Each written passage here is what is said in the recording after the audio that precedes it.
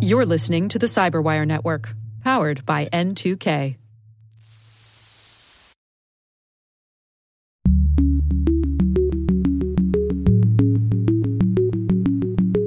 We're not just concerned with kids anymore.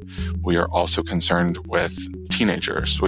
There's been a broadening of the ages to which new rules apply. We're not just thinking about privacy, but also about mental health and safety, and thinking about ways to safeguard children generally and the particular harms that have started to emerge when it comes to both kids and teens using particularly social media platforms, but other types of online services too.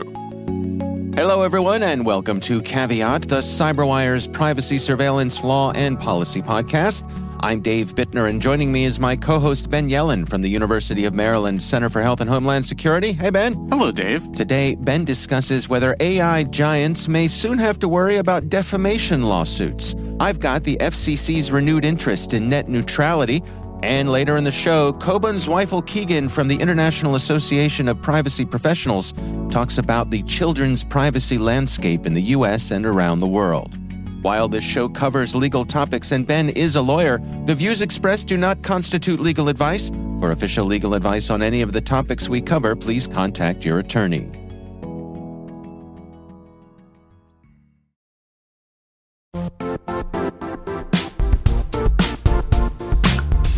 The IT world used to be simpler. You only had to secure and manage environments that you controlled. Then came new technologies and new ways to work. Now, employees, apps, and networks are everywhere. This means poor visibility, security gaps, and added risk. That's why Cloudflare created the first-ever connectivity cloud. Visit cloudflare.com to protect your business everywhere you do business.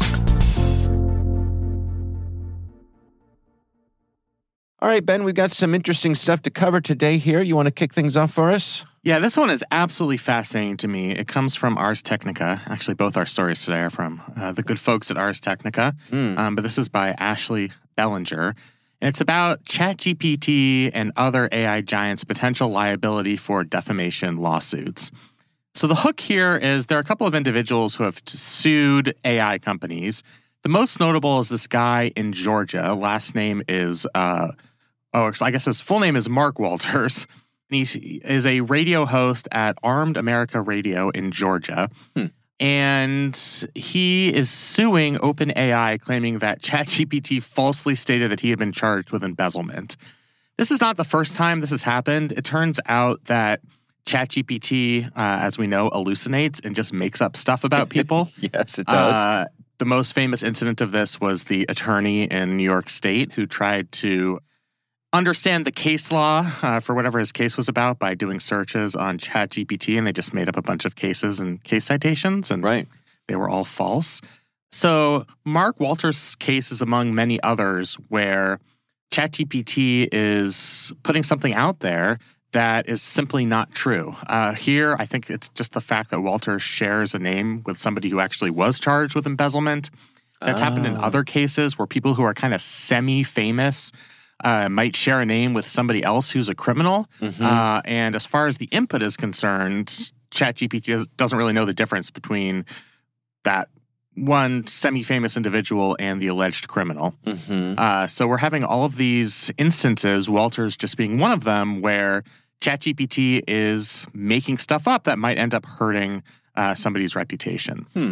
So obviously that opens up potentially ChatGPT and other AI giants to defamation lawsuits. You can't say things publicly that might ruin somebody's reputation. Now, this is a very fact-specific inquiry. The case takes place in Georgia, so we're using the Georgia state law on defamation to evaluate the case here.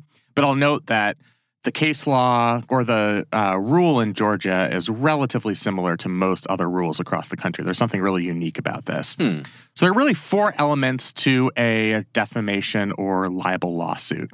First is that the publisher publishes false and defamatory statements. That's element one. Element two is that those statements were communicated to a third party. Number three is that the speaker, so in this case OpenAI, was at fault in publishing those statements. And part 4, Walters was harmed.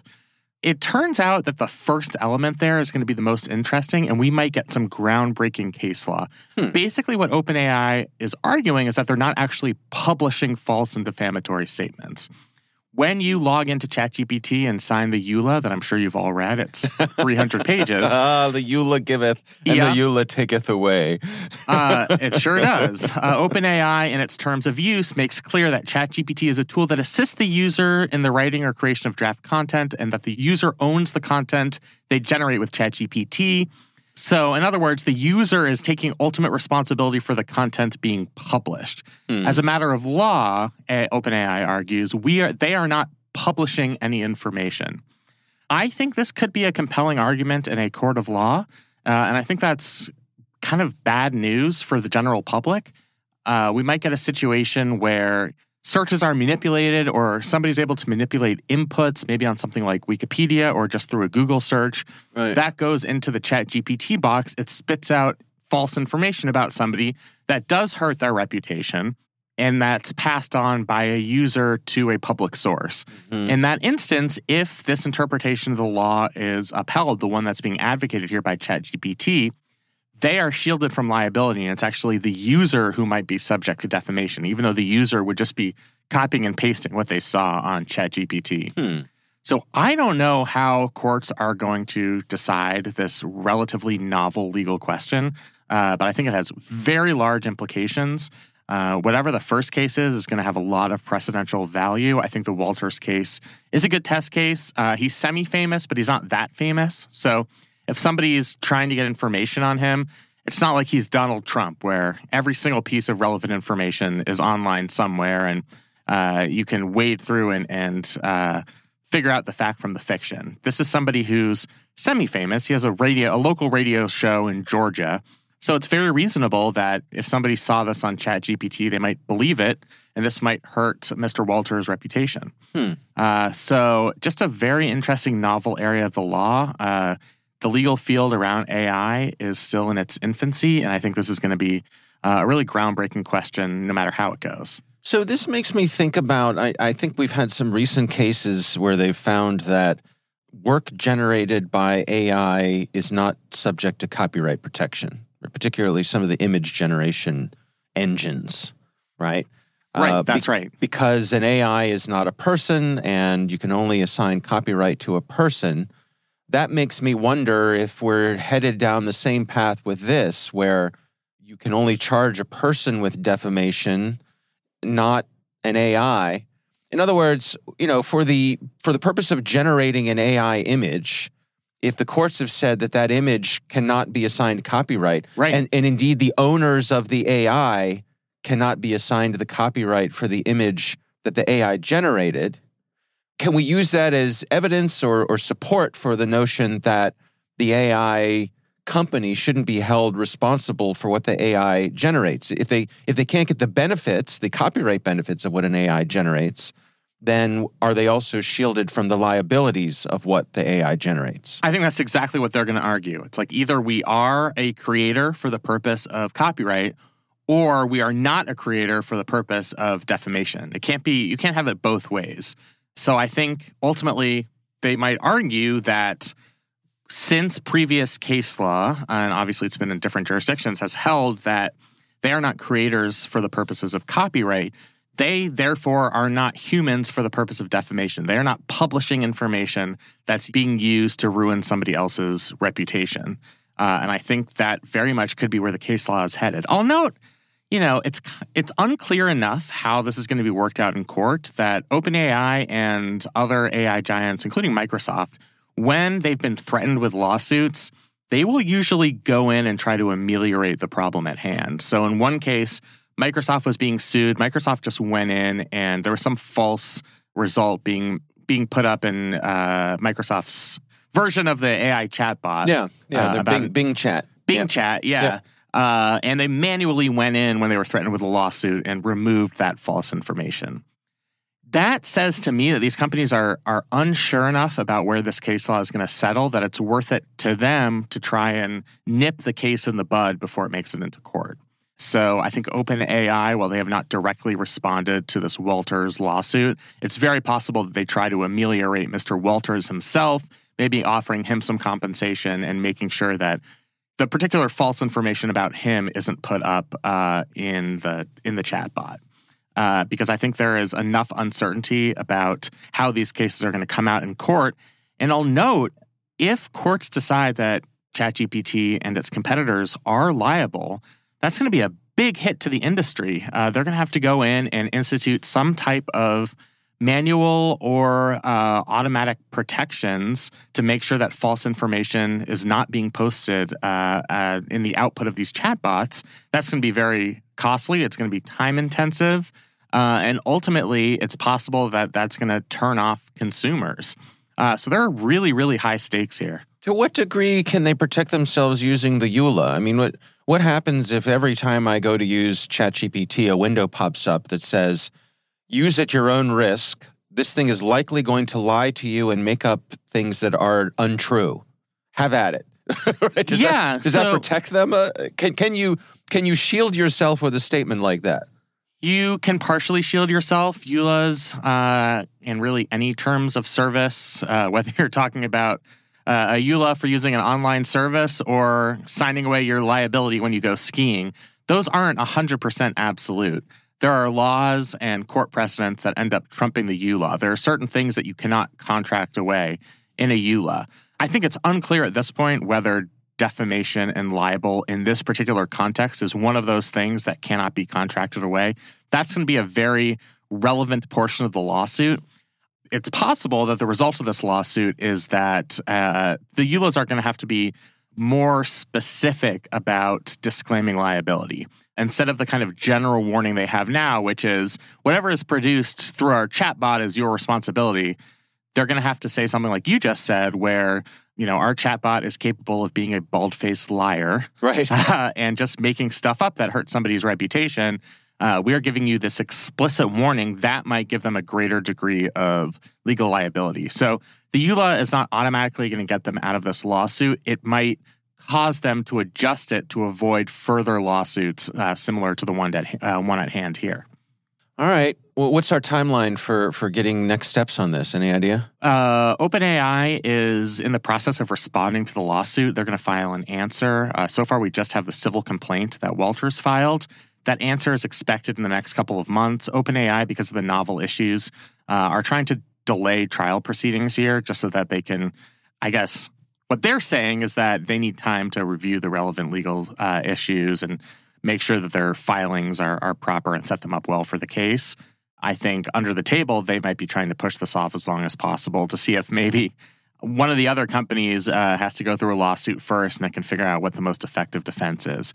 But sometime in the next year, I think we could get resolution on this. And I think it's going to have major downstream effects to the world of generative AI. I think a year seems like a long time when it comes to AI, right? I know. I mean, that's what's so frustrating. That's the mismatch where we face it these days, right? It is. We talk about this all the time, that the legal system just moves so slowly relative to the technology.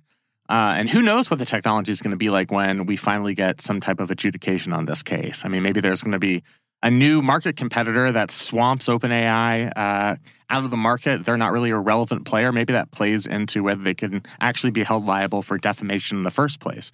We just don't know. But it is frustrating that our legal system is so slow in resolving some of these cases. But in fairness, this is really complicated stuff. We're talking about defamation and libel common law that goes back to our English legal ancestors being applied to a technology that's really less than a year old at this point for all intents and purposes. Yeah, certainly in the public's imagination. Exactly. Yeah. Now, you nerds, I'm sure, knew about it in the technology world. But normal people, if you ask them in October, November of 2022 what generative AI was, I think a very small percentage of people would be able to say they knew what it was. Yeah. So I think it is in its infancy, and I think whatever happens in this cases and similar cases is going to have a big impact on the industry going forward. Yeah. All right. Well, very good. Obviously, that's one we'll keep a close eye on here. My story this week also comes from Ars Technica. This is written by John Brodkin, and it's his coverage of a recent move by the FCC. The article's titled, FCC Moves Ahead with Title II Net Neutrality Rules in a 3-2 Party Line Vote. So a little bit of the background here. We had net neutrality during the Obama era. The Trump administration reversed that. And under the Biden administration, they've been trying to get back net neutrality. But they faced the FCC commission had 4 members, and so they were stuck in a 2-2 party line deadlock. And recently the FCC got another commissioner on board who is voting with the Democrats. So now we have a 3-2 party line vote. Can I just do a quick aside here? Yeah. When people are voting for Congress, I think people don't appreciate how big the stakes are for party control of the House and the Senate. The Democrats maintained control of the Senate last year. That allowed them to continue to confirm Biden nominees with a simple majority vote. And if that had not been the case, if they had lost 2 more Senate races, no way whatsoever that a Republican majority would have allowed a Biden nominee to the FCC to sail through. It just wouldn't have happened. You'd be stuck in this deadlock. So if this is something you care about, just, remember that when you go to the voting booth. This stuff really, really matters. So before we dig into the details here, I don't want to put you on the spot here, but can you give us a brief little description of what we're talking about with net neutrality itself? Yes. So net neutrality is a concept that's been very controversial over the last 10 to 15 years. Basically, it's about whether to classify broadband as a telecommunications service, which would allow the FCC to regulate internet service providers under the common carrier provisions of the Communications Act. This is what the FCC decided to do in 2015. So in 2015, they used that same statute to prohibit fixed and mobile internet providers from blocking or throttling traffic or giving priority to web services in exchange for payment. So the neutrality is no web service is going to be throttled as a result of not being able to pay. That's what the neutrality principle is. So correct me if I'm wrong here, but my recollection is that an issue at hand was you had an organization like Netflix who requires a ton of bandwidth, and some of these providers, the Verizons of the world, the AT&Ts of the world, would say, hey, listen, pay us up for that bandwidth, buddy. Right, you're using up a lot of our available bandwidth, and be a shame if anything were to happen to that bandwidth. Like, your users were unable to enjoy your service because they're not able to get the bandwidth required to view a movie. So why don't you pay us, and we'll make sure that traffic all makes its way through our network without any issues. And that's what the FCC took issue with net neutrality. Do I have that mostly right? Yeah, exactly. This was basically an implicit threat to companies like Netflix. Netflix was the main one, but now obviously we have more additional streaming service competitors. Yeah. So I think it has a broader impact now than it did in 2015, where Netflix was kind of in an island on its own in streaming services. This was prior to Peacock and Paramount Plus and even Disney Plus. Right. So I think it has even larger implications now than it used to. But yes, it was about whether these companies could potentially be throttled if they weren't willing to pay the Verizons, the AT&Ts of the world for that greater bandwidth. The Obama administration in 2015 instituted those rules under Title II of the Communications Act. Those were repealed under the leadership of Ajit Pai in the Trump administration. He was a pretty prominent figure on the FCC. Was confirmed, and to his credit, I think he said all along that he thought that this was an undue regulation, that if we're going to have a robust market in the telecommunications sector, then we should be able to market the amount of bandwidth that these companies have. That should be a source of revenue. So he repealed the Obama-era rule. They reclassified broadband as an information service under Title I of the Communications Act. And then you've had this kind of nebulous gray zone for the past several years while there's been this 2-2 deadlock on the FCC. Now, the process here is not over. We are simply at the first stage, which is the notice of proposed rulemaking, meaning that all of the stakeholders are going to have their opportunity to weigh in. I'm sure the telecommunications companies are hiring the best lawyers/writers to offer some comments in opposition to this new net neutrality rule. Right. And they'll likely sue as well, right? This article points out that after the rulemaking is done, brace yourself for the incoming lawsuits from the broadband industry. Yeah, I think that's exactly what's going to happen is if they go through this regulation, they're going to be facing a barrage of lawsuits. Obviously, our court system is probably going to be, when you look at it in its totality, more friendly to these telecommunications providers than the current leadership of the FCC or Congress, for that matter. So you mean the makeup of the Supreme Court as it stands? Or? Yes, and also the makeup of various circuit courts that might end up deciding these cases. The telecommunications companies, since they're located across the country, can do something called forum shopping, where they can search the jurisdiction where they have the best chance of winning, since they kind of have a basis in all 50 states in the United States. And so they can choose a circuit where they think they're going to have the most success, and something like the Fifth Circuit based in the Texas, the south, kind of the central south of the country, is going to be their best avenue to try and get this overturned. So, yeah, I think we're just at the beginning of this battle. It's happening now because we have full membership of the FCC. We'll see when they publish the final rule. That goes into effect. That would go into effect sometime probably in February or so, and that's probably when we'll see the lawsuits. This article makes the point that the Republican members on the FCC committee here, they make the argument that, back when the Trump administration made their changes, when they repealed the Obama-era rules, that the argument from the folks who were in support of net neutrality were saying that basically this is going to break the internet, that this is, this terrible things are going to happen. And that didn't happen. The internet, That's right. The internet's working fine. Say just, from my own personal point of view, it seems like the streaming services are all working fine. I can say that wasn't always the case. I remember in the early days, there were frustrations with available bandwidth, but I think we've come a long way in terms of just the build out, the bandwidth that most people have these days. And admittedly, I don't know what it's like if you're in an area that is bandwidth starved or you're in a situation where you can't afford to have the fastest internet there is. Perhaps it's a different story. But I think the Republicans certainly can make a good case here that, those warnings didn't come to pass. Yeah, I frankly think they have a very compelling argument to make there. I remember the scene in 2017 when Ajit Pai at the FCC was trying to reverse Obama-era net neutrality rules and the absolute freakout in the activist industry.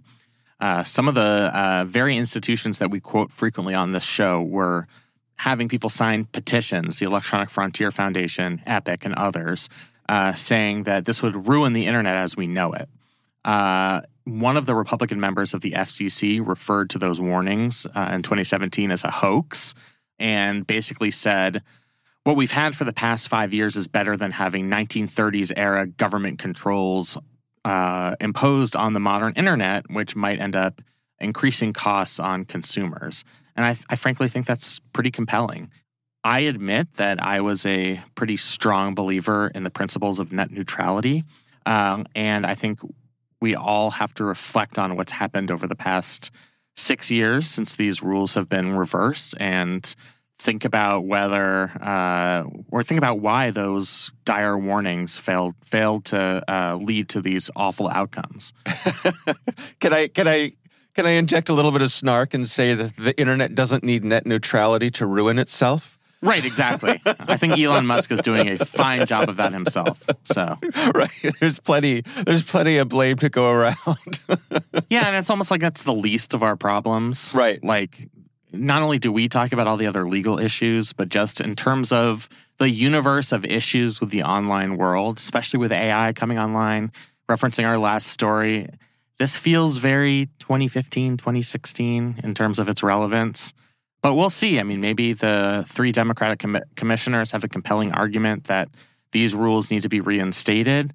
Maybe the fact that we've had more of a deregulated internet over the past several years, maybe the negative results are still to come, and that's an argument they're going to have to make. But yeah, it's certainly compelling to me that there were all these dire warnings in 2017 that so far have not come to pass. All right, well, we will have a link to both of our stories in the show notes if you want to check those out. And of course, we would love to hear from you. If there's something you'd like us to consider for the show, you can email us. It's caveat@n2k.com.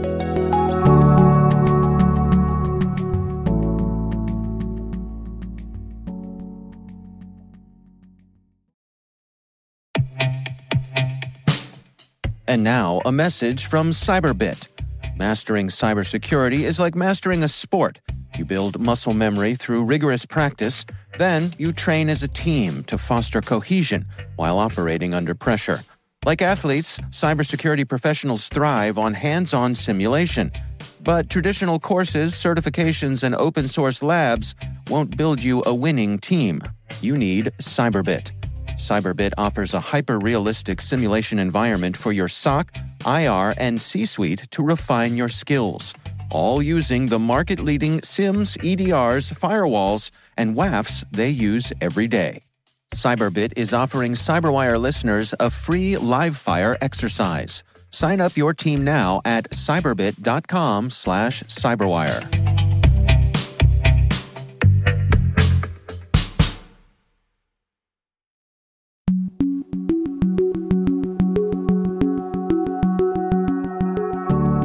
Ben, I recently had the pleasure of speaking with Koben Zweifel-Keegan. He is from the International Association of Privacy Professionals, and our conversation centers on the notion of the privacy of children in the U.S. and around the world. Here's my conversation with Koben Zweifel-Keegan. This is an evergreen topic for sure, so I'm excited to sit and chat with you about this today. It has been a really busy time for new requirements around children's privacy in the United States and beyond. I would point to two big themes in what has changed recently. One of those broadening themes is that we're not just concerned with kids anymore. We are also concerned with teenagers. There's been a broadening of the ages to which new rules apply.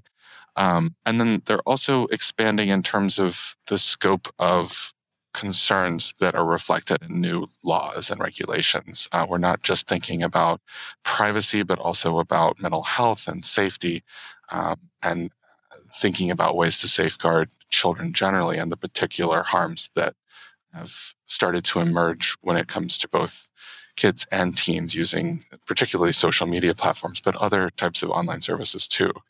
All of that is building on the foundation in the U.S. of COPPA, the Children's Online Privacy Protection Act, which is the oldest kids' privacy law in the world. That has always applied to just children under 13, and it's very focused on parental consent and parents' ability to determine how their children's information is going to be used by companies. These new trends are expanding in those two ways that I've mentioned, and we're seeing that at the state level. Lots of federal conversations and other global regulators are tackling this issue too. Where do the regulators feel like we stand these days? I mean, is COPPA serving us well, or is it time for an update? Yeah, that's a good question, and I think folks disagree on whether there's a need for new regulation always, of course, but over the last couple of years, regulators have started to take notice of some big issues on social media platforms that were raised by whistleblowers and others around how these types of platforms impact children's and teens' development. That includes things like addiction, both to the screen itself, the kind of addictiveness of these types of interaction modalities, but also focuses on specific themes might fuel mental health issues like certain addictions or eating disorders and things like that. There's also major concerns around safety, around how kids interact with each other and how they can interact with adults in certain platforms.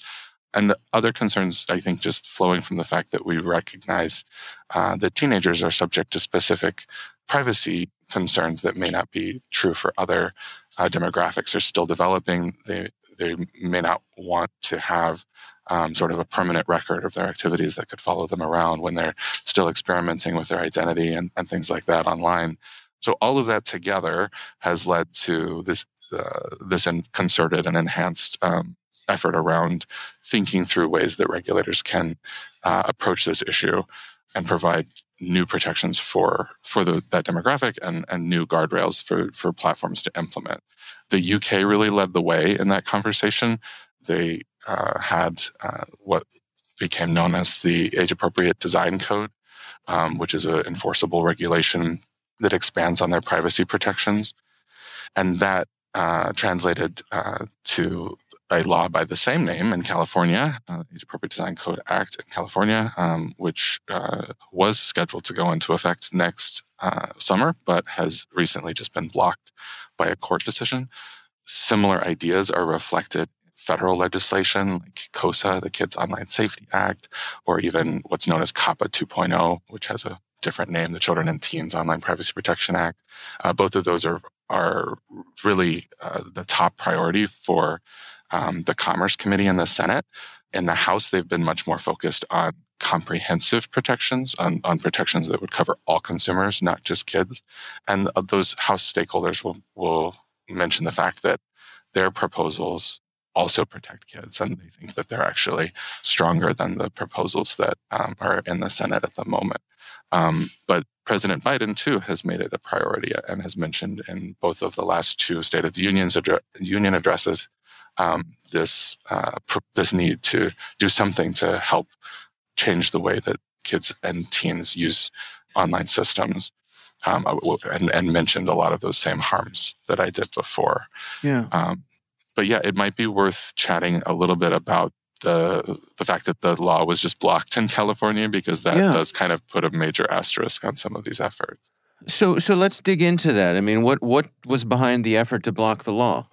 Well, the effort to block the law stems from industry pushback on the new requirements that would have been included in the California law, and those are the main qualm relates to possible content restrictions on how platforms determine the types of content that is provided to their users.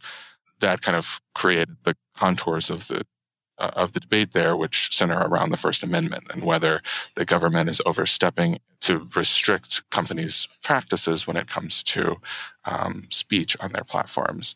And that kind of puts this privacy versus First Amendment tension in place, although these laws are a little bit more focused on kids' safety than they are on privacy. So it's unclear whether those same arguments are sort of a threat to general privacy legislation everywhere. In the U.S. at any level. But an organization, a trade group named NetChoice has brought challenges to the California law and also to other similar state laws, which are some of the other laws are more focused on, that they're somewhat more aggressive in some ways. Some of them ban the use of social media by kids and teens unless they have parental approval, things like that. But the California law is a little bit more nuanced, but also still subject to some of these same concerns. Judge in that case really heard the complaints that NetChoice raised. She has issued a preliminary injunction blocking the law from going into effect. And in doing so, she kind of peeked behind the curtain at the substantive issues here. And she is influenced very strongly by a Supreme Court case called Sorrell, which people have warned before could have broad implications for a really broad understanding of First Amendment jurisprudence that kind of treats all data as speech. And so if that reading of the Supreme Court precedent continues to hold at multiple layers of judicial system, that could mean that these laws will need to be a lot more targeted and a little bit very focused on not triggering that First Amendment red flag. Can we talk a little bit about the IAPP itself and the role that you all play with these sorts of things? What is the mission of your organization? Yeah, that's a great question. I'm always happy to talk about that. The IAPP is the International Association of Privacy Professionals, and we are a global nonprofit professional association, which means we do all of the things that other professional associations might do, you can think of like the Realtors Association. Basically, we're the people that do the work of privacy and data protection in organizations around the world. We have about 80,000 members all over the world, and that allows us to be what we call policy neutral in these types of conversations. We aren't advocating for or against certain types of protections to be represented in law. But what we are saying is no matter what rules are in place, you need to have skilled and responsible people to do the work inside of those organizations to put those ideas into practice. And that is sort of that's been a big philosophy behind the rapid growth of the privacy profession over the years. And now we're actually expanding more and more into AI governance and to kind of trying to grapple with the new issues and the broader set of interdisciplinary practices raised by AI. But that's a different conversation, I think. Somewhat, right. Although kids are also exposed to AI as well. But that's for now. There's no specific AI kids laws out there yet. Yeah. It's interesting to me the kind of natural tension I see when it comes to teens in particular online, because I can imagine, I think all of us who are adults were once teens, and we understand what a challenging time of life that can be, and especially when it comes to your privacy. I can imagine kids online who, they're figuring out who they are. Some of that they want to share with friends and people they met online.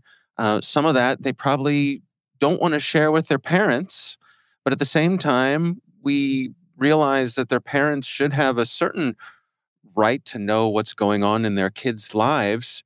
That strikes me as an interesting thing for these platforms to try to balance.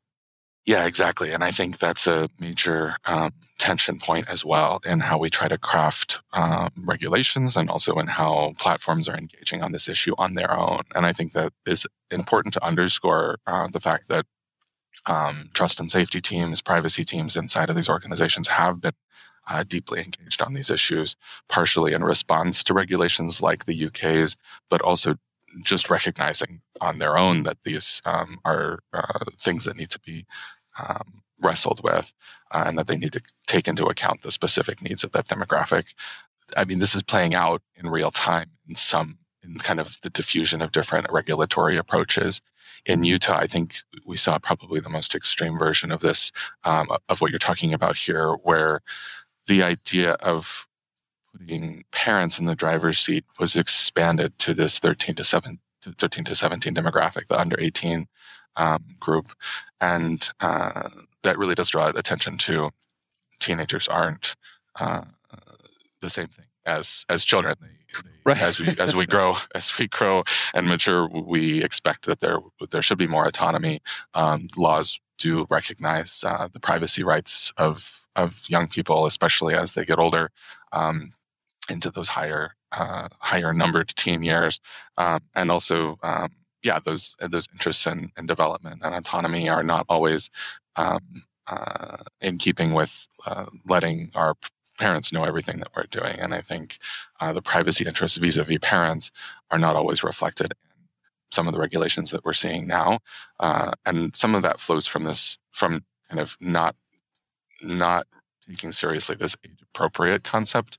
In the UK, that original code is very focused on different age groups, thinking about how different practices may apply and different considerations may need to be taken into account for like much more segmented age groups as you move up. Some of the other laws are a little less nuanced and saying like, let's treat everyone under 18 with similar restrictions. There's a lot of conversation to be had, I think, around that and how and what that could mean for the development of future generations of online people. My co-host Ben Yellen and I talk on this show a lot, and it's practically a cliche. We use the phrase, but what about the children? And I think sometimes you'll see legislation proposed that wraps itself in that phrase.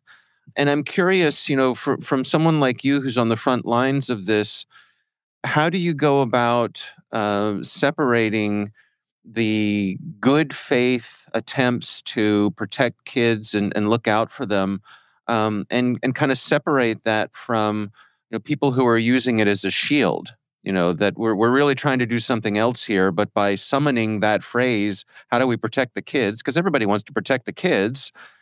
You can often or I don't know, sometimes I guess maybe make it easier to push through what you're trying to do here. First of all, does that make sense? No, it certainly does make sense. And it definitely is a cliche in the policy community for sure. I think we have seen cycles of policymaking and discussion for a long time that prioritize kids' issues over other demographics. And some privacy advocates have taken issue with that and focused on the fact that, hey, if we don't start from a firm foundation of comprehensive privacy protections for all types of consumers in the United States, why are we focusing on even more protections for children?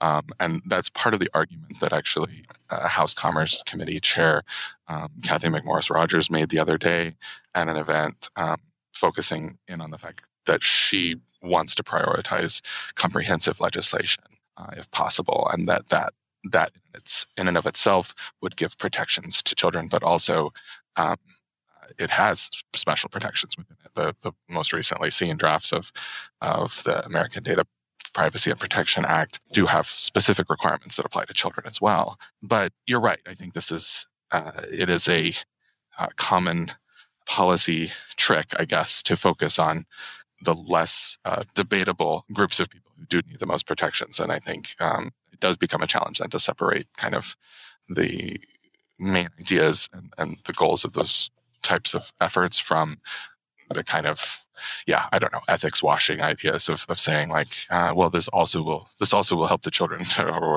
and I think so far has resulted not necessarily in new legislation on the federal level, but we end up with a lot of conversation around the children over and over.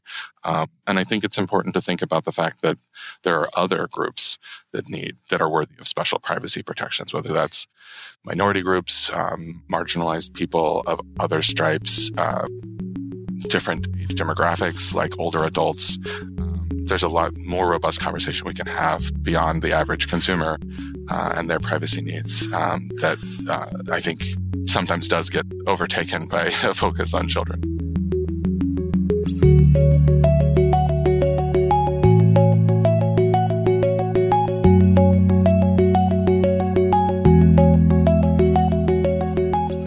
Ben, what do you think?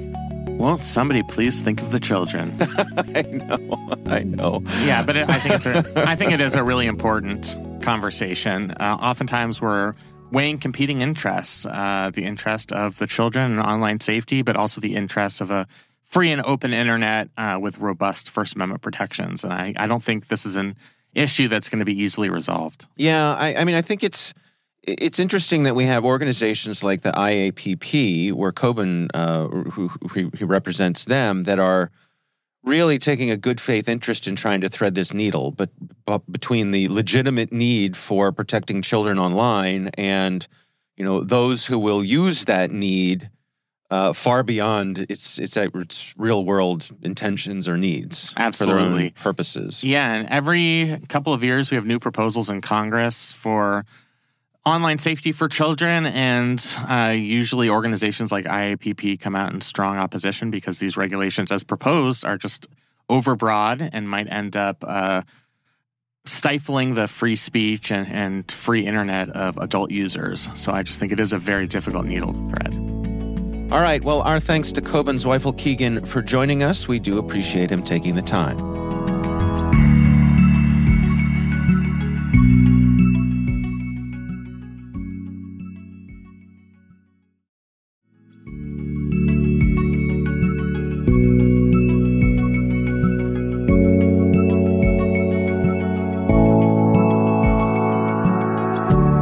That is our show. We want to thank all of you for listening. A quick reminder that N2K Strategic Workforce Intelligence optimizes the value of your biggest investment, your people. We make you smarter about your team while making your team smarter. Learn more at n2k.com. A quick reminder for our Pro subscribers to check out our Caveat newsletter with all of the latest stories and links to online policy issues.